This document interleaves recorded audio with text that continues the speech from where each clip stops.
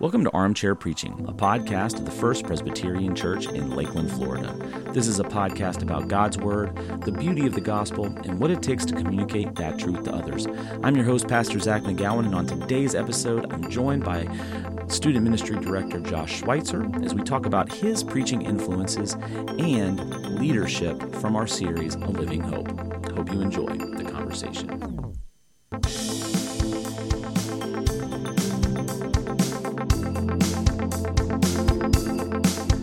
Welcome back, everybody, to Armchair Preaching. In the armchair with me today is the Director of Student Ministries here for FPC Lakeland, Josh Schweitzer. Welcome, Josh. Good morning. Thank you. I feel very welcome. Good to have you back in the armchair. Third time around, I think. Fourth time around? Third time around. Third, yeah. And second time coming out of a classic service. Correct. I think the last time you and I spoke, you also had preached in the classic service. That is right. Yeah. So this week we were in the middle. We're still continuing in a series called Living Hope. We're looking at extended view, our extended series in the Epistle of 1 Peter. As often as I can get to say the word epistle, I try to do that.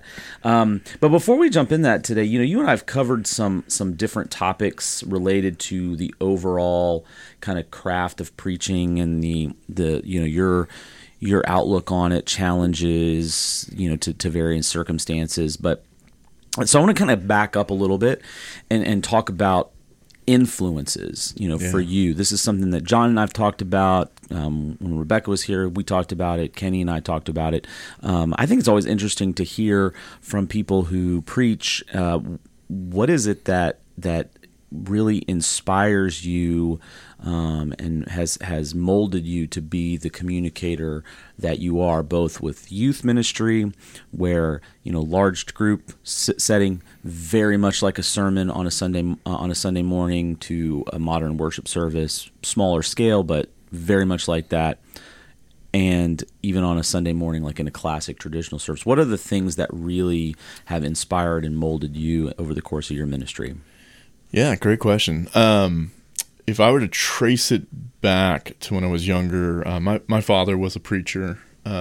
The interesting thing about the way he approached, and I do think this was somewhat of a style back in those days, he had basically sermons for a year already, and he would kind of rotate them then build another year, and he would kind of just go through I want to say 3 years worth of sermons and not really deviate from that. Maybe the opening joke he would, and by the way, the joke had zero segue to the story, had no connection. It was just a joke to break the ice or whatever.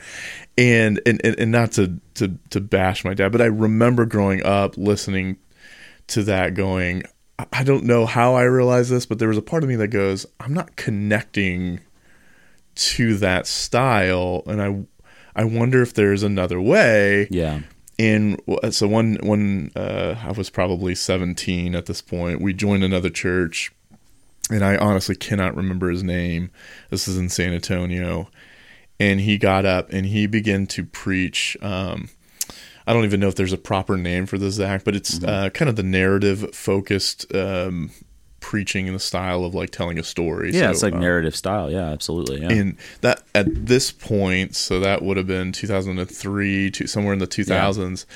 That was new to me. I'd never heard. And you were about how old then? I would have been probably 17 or so. Okay, so really a formative kind of time where you're, that's a real big formative time for faith and your own kind of, if you have a pretty deep faith already, how are you going to live that out? So was it a kind of like an emergent church sort of? Was he influenced by emergent style? No? I don't know what inspired him. It was just the first, and I loved it for the first time. I think, I'm a very, how would I say this? I'm not emotionally driven because I've been accused of being a robot at other times. But I have 50% on both sides. But I am stirred by pathos. There's something about somebody speaking with. I mean, you do it every Sunday that you preach. There's a certain energy and passion for what you're saying, and that inspires some, and for others they don't rise to the, you know, for them it kind of actually might turn them off. So it's not for everyone, but this particular guy spoke with a pathos in a way that for the first time I connected scripture with real life, what was happening internally and through the Bible. And in fact, my promise when I came to the Lord was I didn't want to be a pastor. That's right. So I think I made the same promise to the guy at that time too. So if you're listening out there, don't make that promise, because you'll definitely be a pastor. Definitely be a pastor. No. I had no plans of preaching at that point, but it was for the first time and so then later when I began through Young Life to kind of doing some teaching stuff, I found myself naturally gravitating to that. But the person that kind of formed my preaching style for a long time was Francis Chan, who's pretty energetic. Very energetic and relatively new pastor in that sense. But I immediately gravitated to. I mean, he uses his hands a lot, and I do too. And so, but I think obsessively, almost to a T, I became, because when you're a new preacher, you tend to emulate the guys that you like to a fault. Yeah, absolutely. And it can kind of become a crutch, because it becomes less about what God is doing through your skill set or through your calling, and it becomes more about me being Chan on stage. Right. So those were the and ironically, I in my sermon had preached about Mark Driscoll. Mark Driscoll actually was someone I had gravitated to. He was very fierce, and his preaching still is to this day. Yeah, absolutely. And coming from a Southern Baptist background, he wouldn't necessarily say fire and brimstone, but he's about as close to the modern version of that. Yeah. There was something in me that, but again, it's passion. So I think the pathos of it kind of, and meant to be transformative, not just informative. I think that's I think what Chan and Driscoll and the pastor you probably saw when you're 17, the purpose is always gospel transformation, not just biblical information. Bingo. Yeah. And I think that's when you think transformatively about your sermons, there is a passion because you feel a sense of urgency. I mean, I am a passionate preacher. That's been like you said, it's been used both as a compliment and not as a compliment. But for me, the thing that I think strikes people is when they meet me in person. I'm a pretty chill, laid back. I don't get, but it's because to me, and it's not a fake thing. It's because to me, when I get up, when I open that word, and I believe it, and I believe it for myself, and I believe it for the congregation. To me, I feel like I may get one chance with whatever the individuals are, and they got to know I mean it. There's a lot of stuff I say that I like in regular life that I'm very careful about my words and all that. But when I get up on the pulpit, the stage, whatever, that message has been prayed through. It's been studied. I believe it. I know it, and it's a passionate thing. So yeah. Well, no, and you can feel it as a recipient. I'll say this: years ago, I looked at I was watching a YouTube video of Francis Chan, and I looked in the comments, and there was a guy who commented that said, "I'm an atheist, and I don't believe what Chan is saying, but I believe he believes that. Absolutely, and that makes me curious." Yeah. And I don't know why, but that is rooted in my head to go, could you be so passionate about something and so delighted and so in awe of someone that even a person who's an unbeliever and goes, I don't believe it, goes, but this guy makes me kind of believe there might be something to this. And so I think that kind of imprinted in my head to be, Lord, and I think it's G.K. Chesterton that talks about to be boring preaching is like the word, it's like the anathema to God, like be interesting, and there are deviations where it can become more about me and my stories or whatever rather than the Word of God. Yeah. But I think Jesus shows us in his preaching, I mean, most of his stories our stories. That's right. Absolutely. That's what he does. He casts images through his words and draws you into it, and draws a particular people he's speaking to into that narrative, who were farmers and kind of your everyday workers. Yeah. Well, and I think one of the things that I appreciate, I got to actually because we have very kooky, maybe not the right word. I'm gonna get chastised for that later, but we have very different boundaries about communion and stuff. So I had to come into 8:15 to serve communion, even though I was preaching in Vine on Sunday. But it was the thing that was a major blessing. It's always a blessing to serve communion, but it was a real blessing to get to hear you preach live in the Classic service, because the last time you were in Classic, I was also in Vine, and I was limited to watching it online, which you do a great job. But as we've talked about, that's a different animal, man. It's still preaching, but it's so different. I mean, there's almost like a different category for what that is. That's true. I don't know. It's not. It's different than teaching to a crowd. It's different than facilitating a small group. It's different than preaching to a live audience, a live congregation. So it was a joy for me to be able to sit and watch and listen and be under your teaching authority at the 8:15 service to see how your energy and passion, which I've seen in the Vine service, which maybe people think is more of a natural fit for that kind of high energy style, but to see how you translated that into an 8:15 environment, which is not just our Classic service, but our early Classic service. Very different group of people. Very faithful group of people, very different. But man, you got them engaged in a way that was really inspiring for me, because a lot of times at 8:15, I sometimes I paint that congregation with a particular brush, and I modify my approach. Overcorrect maybe is probably the right word. You do have to modify, right? I mean, you would preach. I think you would preach what you preached on Sunday differently in Vine, very much so, and very differently on a Wednesday night to your students than you would the 8:15 service. But there was still quite a bit of that element of passion and storytelling. It was great for me to be able to see that from you, and I appreciated your sermon on Sunday. Thank you. And glad that we were sharing that topic. I had to be really careful. I did end up referencing what I had heard. That's great though. But I had to be really careful. I went into it saying, okay, you can't let what he's saying overly influence what you're going to say later. Even though we're preaching on, and we treaded on a lot of the same kind of terrain. So as you were looking at this passage from 1 Peter chapter 5, it's pretty straightforward, who he's addressing, how he's addressing them, and then what the purpose is behind it. But what were what was your real goal in presenting this passage in our context today? Because yours is very contextual, which I thought was great, very contextualized for our particular moment.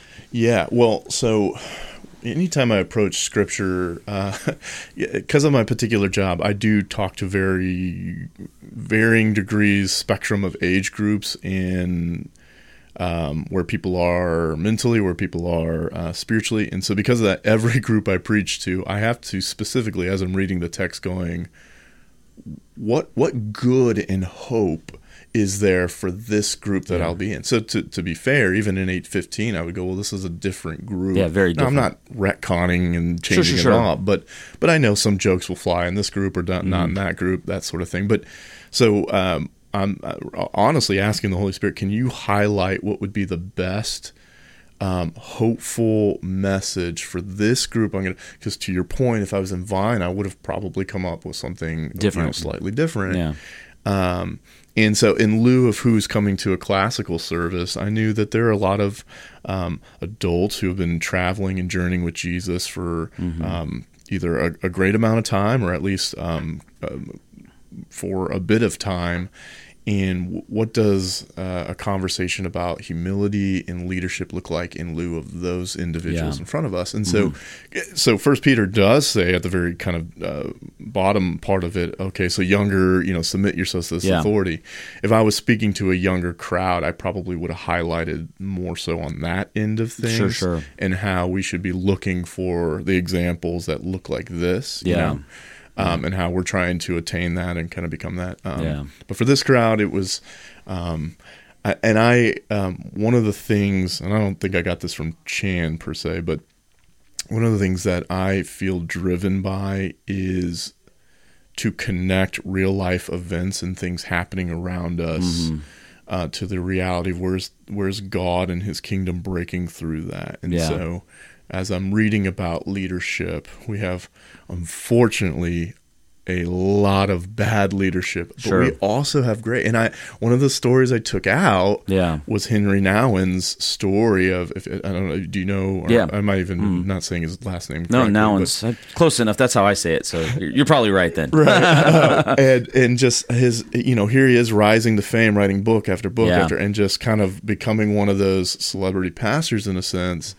And just decides to go to the large community where he's serving an individual who can't even speak. Yeah, speaking, and that's how he ended it. Whole community of folks with the special needs community. It's what kind of drew me to some of his writings because of where he was at there too. And you could say the same thing with like a Eugene Peterson. Eugene Peterson's probably one of the most. He's up there in terms of late 20th century authors, especially with pastors and Presbyterian at that, and spent his entire pastoral ministry in a church of roughly 200 to 300 people. When the invitations were there to take the bigger church, take the he did speaking engagements and he did those sorts of things, but he kept himself in a kind of a more humble position, and I think to his credit, But think of how many, because Eugene Peterson was a pastor of pastors, and that's right. Mm-hmm. How much impact he's made, because he chose to be humble, exponentially, and utilize God's sounds. So I love that. That for me is inspired. So if I had more time, unpack some of that stuff. I would have added so here's I'm like messing things up. Here's Driscoll on one side, and not to pick on. My hope actually is for Driscoll to come to repentance and to be retransformed by God. I don't think that's happened yet, but I don't want to pick on him specifically, but here's one kind of leadership. We could pick on the other folks too if you want, because there's too many. I mean, we can just drop some names now. But I would have loved to highlight other individuals like Henry Nouwen, even Eugene Peterson that stayed the course, and actually like Francis Chan, who actually gave up big church. And I'm not saying that as a bad thing. It's just he chose, hey, this is leading me in a direction that I see myself. Well, and it's interesting too. I think. As you were preaching, and I was talking to Paul Suich, we were talking about leadership, I think maybe before the sermon, and one of the things that struck me, and this is one of those cutting room floor things like you're talking about with Henry Nouwen and some of the other positive examples, is historically, at least since the Reformation, and probably even before that, some of the greatest church leaders have not always been the greatest people. I mean, you think about even. Like I know when I was in Luther. Luther had his struggles, but I think about I remember when I was in church history in seminary, just being really, really shocked that how the stories of him being just a terrible husband and father. His legend has, I don't know how legendary it is or how factual it is, but it was that his daughter was a prostitute, and we were thinking, man, I mean, that's so there was some lack there, right? There was some lack there, and maybe it was in a priority situation or not, but I am, but nowadays I think we get we just there are a lot more churches, just tons more churches, and we don't only know about the the major ones that fall. We also know about all the minor ones that fall. I mean, I get an email pretty much every single day from a particular ministry that's basically counts itself as an accountability ministry that highlights, where there's been financial indiscretions and power indiscretions on churches that are, a couple hundred people. And that's not to diminish those church sizes, but it can happen anywhere. And I think you talked about that idea that which Mike Cosper does in his podcast about this can happen in anywhere, because there is a certain attraction to the pulpit is a place that will attract the best and the worst. Yeah. And you've seen it firsthand. Mm-hmm.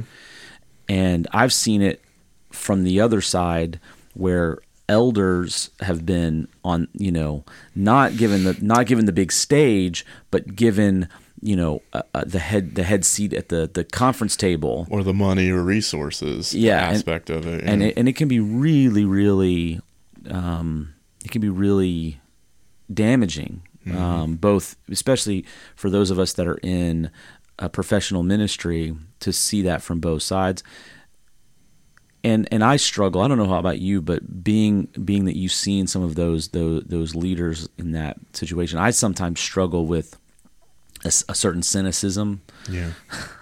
So yeah. I wonder how, Peter doesn't really talk about that. I'm not sure that there were enough generations of people to have terrible, yeah. But we obviously know that there were some terrible leaders, because Paul addresses some of them, and he, even in the book of Revelation, Jesus is already accounting for some of the churches and their wanderings. And you're talking about 6 decades maybe between the end of Jesus, the Jesus end of his earthly ministry and ascension into heaven, to the writing of Revelation in the 90s or early 100 AD. That's not a lot of time, but so it demonstrates how that happened. So I wonder, if you would talk to people just for a second about how you deal with some of because both of us have stayed the course, even though we have seen the other side of bad leadership. So not to say that, but how do you deal with that cynicism and that struggle, so to speak, with those sorts of leaders and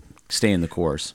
That's a great question, Zach, because I and I didn't prep you with any of these questions, just so people know he doesn't get any of these. Nobody gets any of these questions. This is off the cuff, so you get a little bit more authentic and reaction. I mentioned in my sermon, I personally, and actually I have more than 5 friends that have either been burned out because of kind of this tyrannical leader, or, to your point, have had an eldership team that was so nightmarish that. So I've always asked the question, God, why did they burn out, and why did not? What was the difference? And I don't know. I'm not them ultimately. I will say this: what triggered in me was maybe something that I didn't hear in their stories. Was there isn't? Maybe this is the cynicism, or maybe this is the wisdom of discernment, which is I expect there to be wolves in sheep's clothing because the scriptures said there would be. Yeah. So there's a part of me who, when I kind of came through a rough upbringing, saw the darkness of humanity within Christianity very quickly. Yeah. So my whole upbringing was kind of enmeshed in that. And I think because of that, it's not like I go looking for shadows or darkness in every corner, but there was an expectation to know for every good, beautiful thing that God is making, Satan is coming up with a replacement, right? The cheaper version, but it's shinier and attractive. It's the bait and hook sort of thing. And so there is a part of me who is just not, it sounds bad, that's not surprised. So that when it does happen, I'm expecting for God to remain faithful through perseverance no matter what comes next. Yeah. And so in the last particular time that this happened to me, I lost my job for doing the right thing. Yeah. And I knew it was coming, Zach. Yeah. My time with Jesus was so good. Yeah. Because I was like, months ahead, he was prepping my heart because I'm going, Lord, I already see where this is kind of going. Yeah. But I just want you to know, God, as terrible as a human as I am sometimes, I just want to do what's right in your eyes. So part of my prayer was, if I'm seeing it wrong, can you can you shut my sinful heart down and just reorient me? And there were times that tweaking would happen, but ultimately it kind of accumulated into me going, hey, this isn't right, and I can't be silent about it. And knowing it would cost me that, and it did. And you know what? It was funny. I walked away from the letting go meeting happier. I was like, and we're done. I'm free. But I also felt like I did exactly what God was calling me to. But I didn't walk away from that going, well, that's it. It's over and done with. So to maybe succinctly is, there's an expectation that Satan is always going to be jabbing and stabbing at the kingdom of Christ, right? Because that's where the good stuff's happening. That's where God's making impact. The second part is, if I'm not just communing with God, I know this is so generic-y, but if I'm not in tune with him and just praying and constantly going, God, guard my heart, God, recorrect me, God, here's repentance, and I'm not getting reshaped on a daily, multiple daily, moment by moment sort of thing, then that willingness, the call for an elder to be willing for any of us, burns out. We become curmudgeons, we get bitter, we get calloused. And I did used to pray, I don't know that I pray anymore, Lord, if I'm going to do something bad in ministry or burn out, can you just take me out? And that was probably not a great prayer to pray to God, because he tends to follow through. But I was like, I don't want to be one of the guys that just peters out, because that's the other side of it. Is there have been other guys who were not necessarily narcissists or destroying the church by stealing money, but you could tell they were just burnt at both ends, and just kind of going through the motions. And I was like, I don't want to be that either. Like when Jesus kind of talks about be hot or cold, but just don't be don't be in the middle, mediocre. Don't be lukewarm.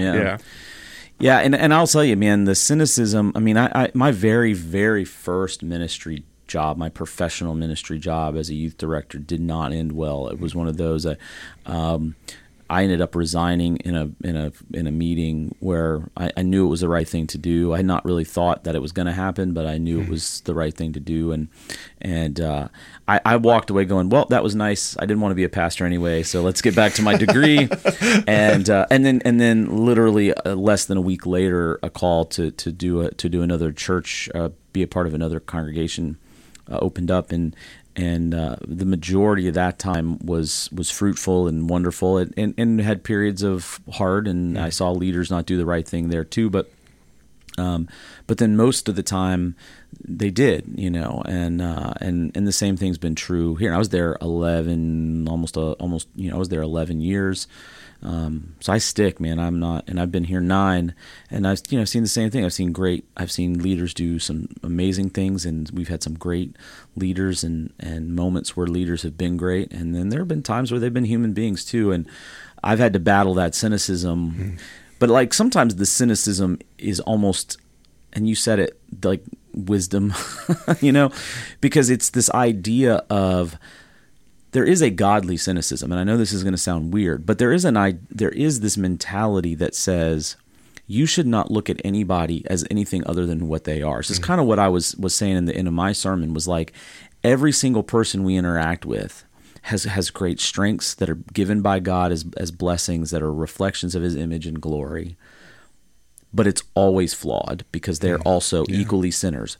And by the way, that's my state too. Me and you both. And so there are moments where, as much as that person might be really hacking me off, and they are in the wrong, and they might be totally in the wrong, there are as many, if not more, moments where I'm probably in that shoes as well too. And owning that in prayer and then in conversation with other people is super helpful. Now I will say, I've been doing ministry I've been preaching since I was 17, so I'm 42 now, so do the math. I think it's like 35 years or 20. I'm not that awake. 25 years. 25 years I've been preaching. Some of that preaching before I actually became a Christian, so that's a whole different deal. But I've been through the periods of time where those moments of cynicism have turned into dark nights of the soul, where I've shown up to work just and it's felt like work and not like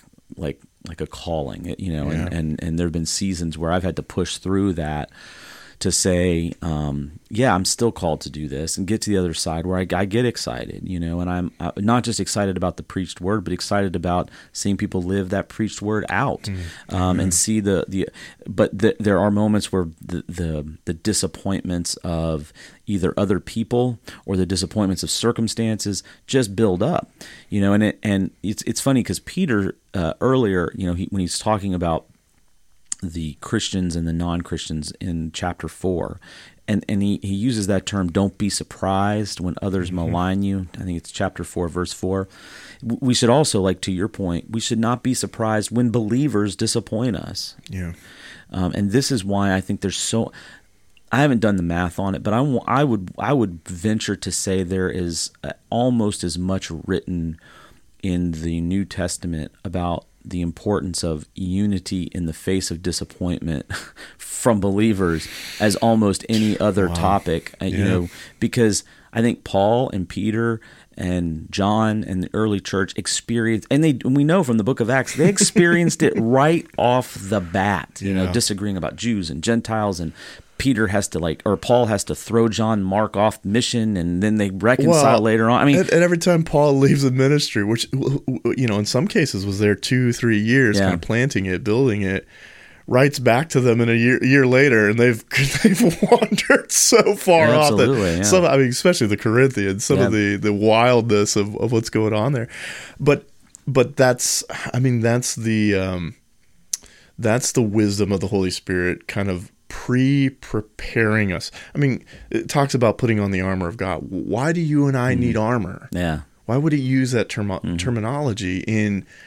Unfortunately, we've become so relaxed in our comfortability in America and in American faith or spirituality that we forget we have an enemy, and we forget the sinfulness of our own heart. So if I were to do really a follow up to that conversation, part of it is, how do we keep putting these kind of people in charge? Yeah. It's an us problem. Yeah. Well, that's one of the things you talked about, the podcast, Mark Cosper. That's one of the things that he talks about in The Rise and Fall of Mars Hill, is that, you know, we, and that's the collective we tend to idealize and elevate the charismatic over the character, because the charismatic's easy to see. Character's hard. That's why longevity is important, you know. I know, and ironically, as I preach, I would say I'm a charismatic individual. And so same here. I mean, that's so it is ironic standing up there talking about that, because I'm actually trying to point you to go, hey, that also means I need accountability. Sure. And I do. I have that. I have people who are peeking in, and not just on the surface, who are taking deep dives into, how is Josh progressing towards Jesus? What are his flaws? What are the things he's working on? Because, you know, if I were preaching that to just the elders, the question I would have for them is, what is keeping you from becoming that type of person? Yeah. You know, especially preaching or teaching or head pastors or associates. What keeps you from getting drawn into the darkness that is power? Sure. Which I was kind of laughing about this, like, of all the places to have power, you're like, the church, you know, go political, like, go somewhere where you can, like, but see, some people, and one of the things I had in my sermon, I'm not sure I said it quite this directly, is that, you know, I think one of the reasons that the collective we of the church tend to elevate the charismatic over the character is because that's what we see elevated every place else. You know, that's what we see elevated in the political sphere, and that's what we see in the business sphere, because character doesn't matter. I mean, what matters is the bottom line to getting things done. And clearly it's worked for us as a country. Yeah, clearly. That's sarcasm. Yeah, clearly. Good catch that. Clearly.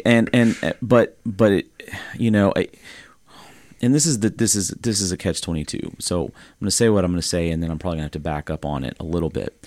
But, you know, when we adopt, and I don't say we FPC Lakeland, but the collective we of the church, when we adopt a corporate mentality for the church in turn, that measures success based on numbers and popularity and influence and bottom line thinking with reference to the budgets and all those things, you will elevate charismatic over character, because then the point is not a faithful gathering of God's people. The point is has the same driving motivations and goals that corporations do and political parties do.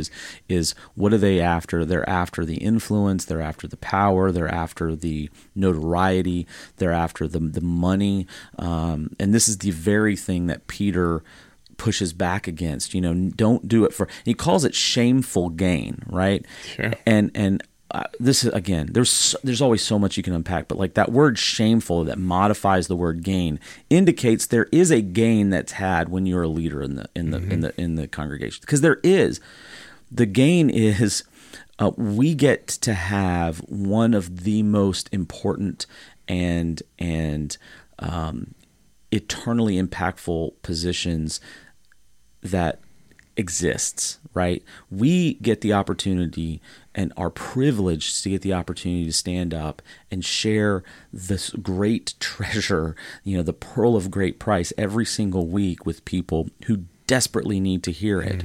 And that is gain for us. We've got to realize, but that's the level where it stops, right? Yeah. The gain needs to stop with we get the opportunity to be a vessel for the kingdom of God, for the gospel of Jesus Christ. And that's a privilege in and of itself. The shameful part is when we take that and say, well, now I want this. Now I want to be chauffeured around in black car services, and I want the private jets, or not even going that far. I want this insulation of being untouchable and celebrity kind of idea. This is where the shame goes. Or I want to be able to domineer people and lord it over people. I want that sense of, rather than saying no, I got this gift that was given to me. I didn't earn this. This is the grace of God extended through salvation, is also extended to the ministry life that God has given me. And it is a gift. Mm-hmm. It is a gift that can very easily, God can say, you know what? I'm giving this to somebody else now because you clearly are throwing it in the garbage. So there is that gain side, but there's a shame. The shameful gain is what we are called to watch out for. And like you said, it takes that humility, that self-check, that check with other people. Well, in your particular sermon, you kept drawing our attention to shepherding, which, man, if we could just preach more about shepherding. Shepherds, man. Geez. Because shepherds are just not glorious looking. They're not, warriors. And especially in that culture, we're still kind of the nobles, warriors, intellects were kind of the highlights. To be a shepherd was like, who cares? It's great. Thank you for the wool, but we get back out to the field. We don't want you stinking up our. But to the sheep, the shepherd is everything. Everything. No, and love so, that, there's just a humility as you're picking fleas and sweating in the sun, and sometimes your sheep don't listen to you. There's a beauty of going, it's just not about me. It's not about how well known I am. It's about this flock that has been given to me, and the gifting of getting to direct them and shape them. Well, isn't it so beautiful? It's so beautiful to me that in light of all the cultural rise and fall that God's people went through, from the Egyptian people to the Babylonians and the Persians, all the way through the intertestamental period to the Romans, where they had, like you're talking about, all these classes of people that were elevated and deified if they got to the top. Mm-hmm. The Pharaoh was deified, the emperor of Persia, Babylon, they were deified. The emperor of Rome, that was, the good news was pronounced, and the gospel was pronounced from a Roman standpoint when Rome took over an area. But how interesting that God from the jump goes after the image of a shepherd and saying, no, my people are led by shepherds, and I to me that is such a beautiful image. because it's always been countercultural. And yet what's the problem that, like you pointed out in your sermon, is that we are not looking at leadership like shepherding anymore. Even though the word pastor comes from that whole concept of shepherding, we still often don't look at it like that. When some churches have just totally thrown off the pastor moniker because they're like, we're not even going to pretend that that's what we're doing here. Yeah. Public speaker extraordinaire. Yeah, that's right. Well, no, we highlight the word leader, but the way we're using that word has been completely transformed, to your point, by the culture around us. And so, you're looking for a businessman at the end of the day, somebody that can get you numbers and that's not to say that again, I don't want to knock the numbers. No. There is a place for that, right? There is a logistical, organizational. We're not. I don't think you and I are advocating for let's tear the whole thing down and go back to house churches for us here at FBC. If you've got a house church, God bless you, love you. Don't throw the baby out with the bathwater. I hope it goes great, but there are different types of ministries. However, if that becomes the big thing, if that becomes the only thing or the main thing, then it can really skew how ministry is run and operated. Even if your eldership team, now we're blessed in the Presbyterian to have kind of that hierarchy of session kind of ruling, being the ruler, elders. You don't have that balance where your session is made up of shepherds as well. Then you just by nature have an imbalance, right? And you're going to have a power struggle or a vacuum there, which is where often things go sideways. Things go awry, And as you mentioned in your message, and I picked up a little bit on it in mine. We at FPC have been extraordinarily blessed with a good, and I was actually, it was funny because right after the sermon, I did the first training for our new class of elders. Oh, that's exciting. So it was actually a really apt, and I said this to them, it was a really apt message for them to hear, because that's the heartbeat that we want them to carry with them. And I'm excited about the class of elders we had, but I told them this, and you mentioned this, we've been blessed by an extraordinarily good run of ruling elders, members of session. That's what we call them, which surprises some people, call ruling elders, but that takes seriously the concept of shepherding. They understand that they have a charge over the flock of FPC Lakeland, and some of them have more focus on specific aspects of the flock, which is great, because we are kind of a multifaceted sort of a church. And I pray that all of us that are on staff continue to carry that, and I think we do. I think we're not perfect. Sure, by any stretch of imagination.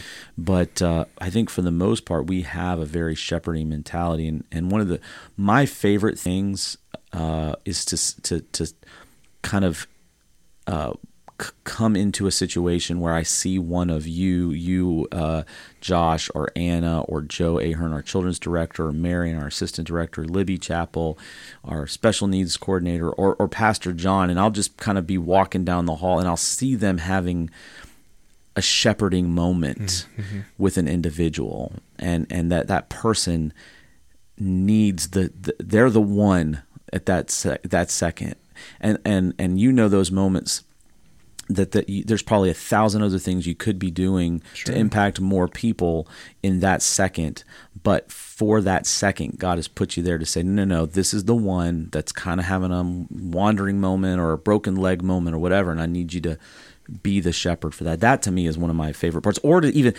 our support staff, I've seen them do that.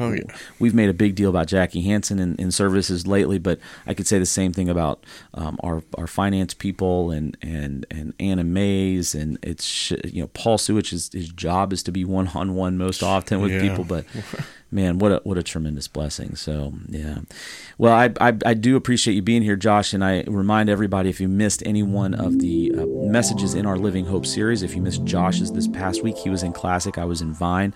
You can check us out on our website, fpclakeland.org. The worship page has a sermon archive tab where you can see complete services. You can also check out past episodes of Armchair Preaching on Spotify, Google Play, SoundCloud, Stitcher, or Apple Podcasts. Subscribe, like it, share it with your friends. All from memory, Josh. I know you're super impressed. Right? I am. Yeah, I would have stumbled through all of that. Josh, thank you so much for hanging out. We look forward to having you back again. This week, for those that are coming to FPC, we have Pastor John in the Classic service, and Ed Diaz will be back in Vine this week.